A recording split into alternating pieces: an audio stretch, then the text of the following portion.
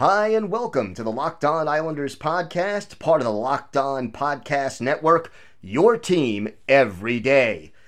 I am your host, Gil Martin, and I'm an Islanders columnist and historian, and I wrote the book Ice Wars, which covers the complete history of the Islanders' rivalry with the Rangers from 1972 until the modern era. On today's show, we'll take a look back at John Tavares' time with the Islanders. We will also examine the Islanders' goaltending duo of Tomas Greiss and Semyon Varlamov, and we'll take a look at this date in Islanders history, plus a whole lot more. But first, let's talk some injury news from around the Islanders and their farm team as well. Andrew Ladd working hard to make his return, and it looks like the veteran forward will be back soon. On Monday, yesterday, he scored his first goal of the season, albeit with the Bridgeport Sound Tigers, the Islanders' AHL affiliate, but that's his first goal since last March. Last March, of course, he tore his ACL. He was expected to miss 6 months, but it's gone this far, and as of right now, Ladd, they extended his stint down in Bridgeport. He didn't pick up any points in his first 3 games, but now, yesterday, he finally gets on the score sheet, notches that first goal, and there's 1 game left on his minor league conditioning stint, or at least the extension of his minor league conditioning stint, and then it is very, very likely that we get to see Andrew Ladd in an Islanders uniform. Could happen as early as this weekend, and that's only going to add a little bit more depth to the Islanders lineup, give them a third and fourth line that are capable of producing more offense, and that is certainly a positive thing. Most likely, Michael Dal Colle will be the one who is going to take a seat, although obviously that will be up to Barry Trotz when the time comes. Meanwhile, forward Leo Komarov is also close to returning after missing the last 9 games due to neck soreness and an illness. He practiced with the Islanders again on Sunday and may play on Wednesday when the Islanders host the Toronto Maple Leafs to end their 4-game homestand. And again, what Komarov would add to the lineup is a little bit of sandpaper, a little bit of grit, a little bit of toughness. And with Casey Cizikas' status up in the air for the Islanders after his injury on Saturday against Florida, getting Komarov back would be very good timing. We, of course, will keep you updated on Casey Cizikas' status and that of Leo Komarov. So stay with us and follow us on Twitter at Locked On Isles, and we'll have all the latest updates for you there. Meanwhile, Wednesday's game against the Toronto Maple Leafs will mark the return of John Tavares. And it's a situation that I think Islander fans have understandably mixed feelings about. Look, the way John Tavares left the Islanders after the 2017-2018 season was not the right way to go about things. And clearly, Islander fans were hurt. The man gave the Islanders every indication that he could be coming back, that he was loyal to the franchise, loyal to the fan base, and then kind of at the last minute ends up signing that lucrative deal with the Toronto Maple Leafs. And look, Tavares was the face of the franchise from the moment he arrived as the first overall pick in June of 2009 all the way until his departure in the summer of 2018. And, you know, he was clearly the focal point of the franchise. Scored a goal on his very first shift as an Islander and really raised the hopes of a franchise that in 2009 was struggling on and off the ice. So Tavares really, he was a leader. He was somebody who helped take this team to the next level and was very productive for the Islanders. His best 2 seasons, first of all, 2014-2015, he was healthy, played in all 82 games, 38 goals and 86 points.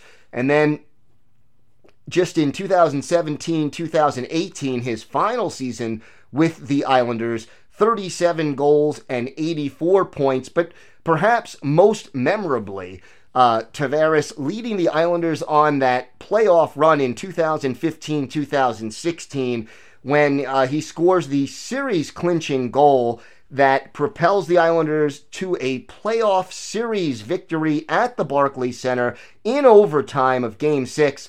And look, that was the first playoff series win for the Islanders franchise since their run to the Eastern Conference Finals back in 1993.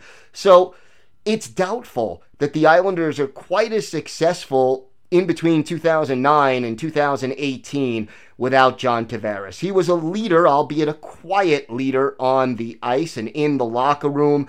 He, many nights when this team was struggling, would stand up and speak to the media and conduct interviews when he knew that his team was struggling, on the ice and trying to find its way. And yet, he stood there and spoke to the media and defended his teammates and defended his coaches, even when it wasn't an easy thing for him to do. He was involved in the community on Long Island and in Brooklyn and did a very good job of representing the Islanders organization during his tenure here.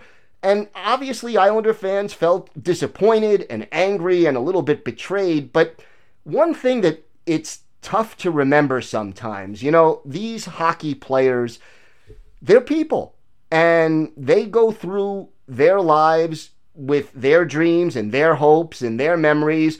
And for John Tavares, a kid from Ontario, growing up a Toronto Maple Leafs fan, when he had the opportunity to play for the team that he grew up rooting for, it was a very difficult thing for him to turn down, and understandably so, if you're able to put yourself in John Tavares' shoes.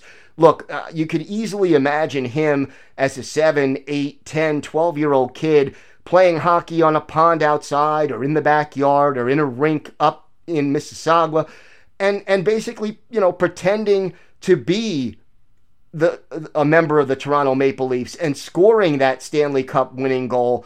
And when you have a chance to make that dream come true and get paid a boatload of money to do it, it's very difficult to say no. Imagine if you, as an Islanders fan, grew up to be a hockey player and had a chance to sign with the Islanders or to stay with, let's say, the Colorado Avalanche or the Calgary Flames. It'd be tough to turn it down, even if the money was a little bit less to come to Long Island, if that's what you dreamed of all your life. So yes, it was disappointing the way John Tavares left the island, but give him credit for the service that he gave to this organization. Last year, 3 games against the Islanders. The Islanders basically winning 2 of those 3, and Tavares managing 1 goal in the April 1st match against the Islanders, where the Islanders were the home team in a 2-1 Toronto win. It will be interesting to see now, a year removed when the hurt isn't quite so strong, how Islanders fans respond to John Tavares and his presence on Nassau Coliseum ice on Wednesday. And of course, we will keep an eye out on it and bring you all the updates as it happens. And again, if you want to voice your opinion about this and say what you want to say about John Tavares and his return to Long Island, you could always email the show with your questions or comments or any subject that you want to talk about. Our email address, lockedonislanders@gmail.com, and please leave your name and where you're from. And if your question is a good one, we can read it on the air. We'll be back to talk about the Islanders' goaltending situation and discuss this date in Islanders history, plus a whole lot more, in just a minute. All right, let's take a trip back down memory lane. This date in Islanders history, November 12th, 1998. See, not all of our memories are going to be from the glory years. The New York Islanders facing the Montreal Canadiens at the Nassau Veterans Memorial Coliseum. And it was the Islanders skating away with a 4-0 victory over Montreal. 2 goals for Mariusz Czerkawski, his first 2 goals of the season, one of them coming on the power play. Barry Richter opened the scoring for the Islanders late in the first period with just 1:25 remaining. His first goal from Jason Daw and Ted Donato. Then it was Tchaikovsky, his first from Mike Watt and Scott LaChance. Just about the 5-minute mark of the second period, Tchaikovsky scores again at the 8:56 mark of the second period on the power play from Richter and Claude Lapointe. And then 13 seconds into the third period, Robert Reichel closes out the scoring with his fourth goal of the year. Assists to Rich Pilon and Kenny Janssen, beating Jocelyn Thibault, gave up all 4 goals for Montreal in 25 shots. Meanwhile, for the Islanders, the shutout goes to Tommy Salo, who made 21 saves to earn the shutout in this game. Richter with a goal and an assist. Tchaikovsky with 2 goals to lead the Islanders as they skate away with a 4-0 victory this date in Islanders history way back in 1998. All right, let's talk a little bit about the Islanders' goaltending situation. And the reason for that, among many, the Islanders right now, first in the league, having allowed only 35 goals through 16 games, which is an excellent ranking. And look, they have used a system that alternates games right now between Tomas Greiss and Semyon Varlamov. And right now, look at the records. Greiss, 8 starts, 7-1 record, a 1.88 goals against average, and a 942 save percentage. So, and he allowed 1 empty net goal. So the one game that he lost was a close one. Meanwhile, Varlamov, 8 starts, 5-2 is his record, a 2.37 goals against average, and a .924 save percentage. And Varlamov has the lone shutout of the season right now for the Islanders. One of his 2 losses, by the way, was in overtime, and that means that he has gotten a point in all but 1 of his starts so far. And I think you have to give Barry Trotz a lot of credit for the way he's handled the goaltenders thus far. Right now, he has alternated starts between Greiss and Varlamov. You get the feeling he's going to do that until one of them really slumps or one of them really catches fire. Right now, they're both on fire, and the Islanders are certainly reaping the benefits. And look, Greiss was here when the Islanders were struggling defensively before Barry Trotz's arrival, and it shows, I think, how valuable Trotz is. The consistency that we're getting from Tomas Greiss now that the Islanders have a more defensive-oriented way of playing the game of hockey.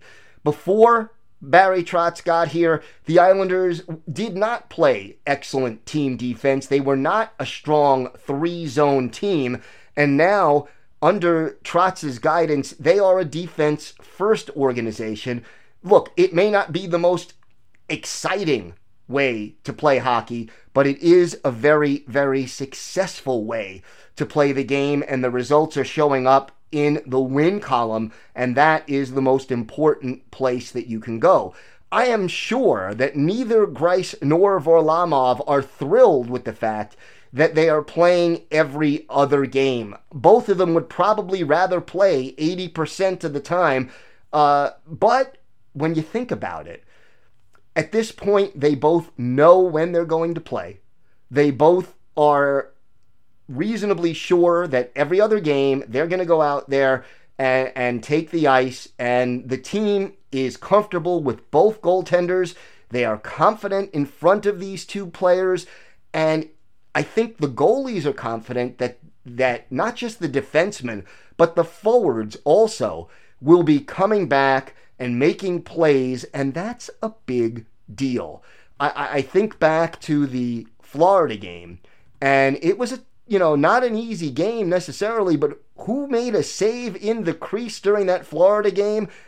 Technically a block shot, but officially a save. Jordan Eberle, a forward, not a forward primarily known for, his excellent defense, and yet he manages to come back, block a shot in the crease that saved a goal in a 2-1 victory and allows, an excellent performance by Greiss, who made 37 saves, to stand and for the Islanders to come away with that 2-1 win. And, you talk about the 37 save effort against the Florida Panthers.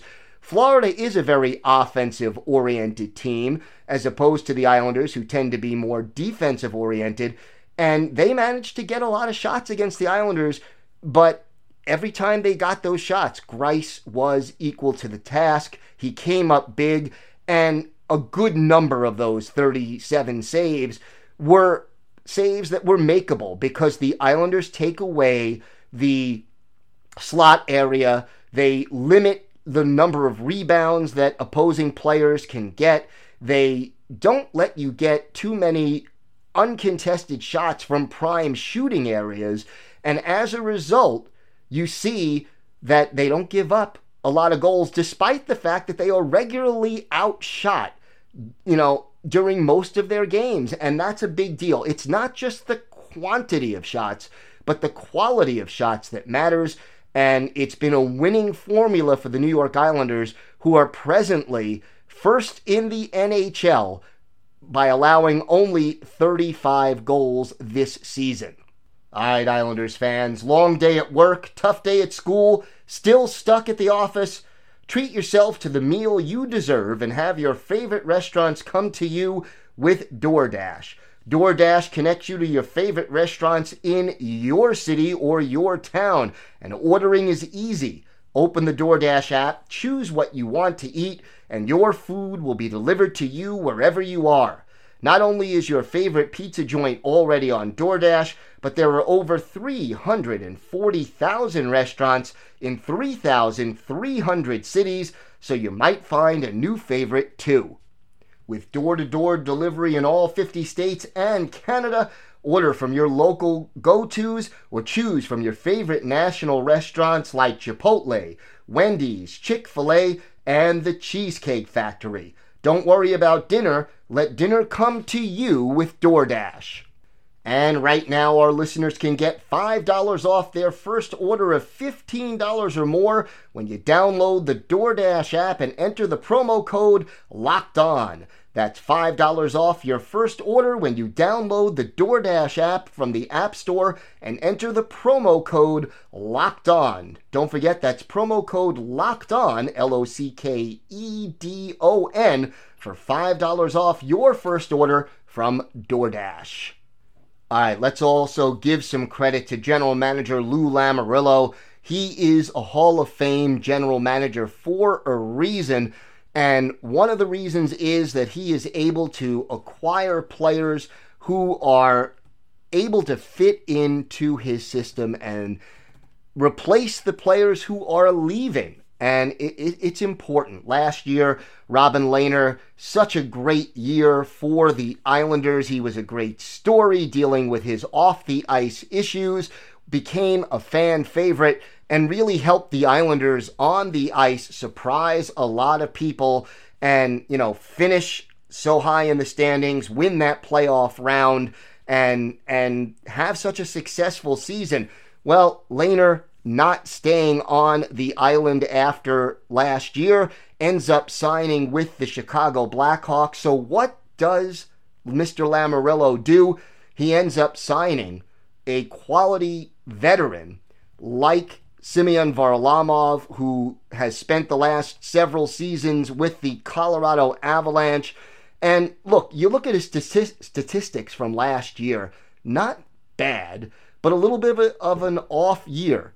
In 2017-2018, Varlamov, 24 wins, 16 losses, 6 overtime losses, a 2.68 goals against average, and a .920 save percentage. Last year, also with the Avalanche, again, 49 games, so roughly the same number of games as the previous season, but a 20-19-9 record. The goals against average up 0.2 practically goals a game to 2.87. The save percentage down from 0.920 to 0.909. Again, 2 shutouts, But look, the Avalanche dealt with injuries last year. They were not as strong of a team in front of Varlamov as they were the previous season. But the point is, it takes a smart, shrewd, intelligent general manager like Lou Lamoriello, knowing he has to replace a guy like Robin Lehner, to bring in a steady veteran like Semyon Varlamov, and projecting that Varlamov would be a good fit on the Islanders.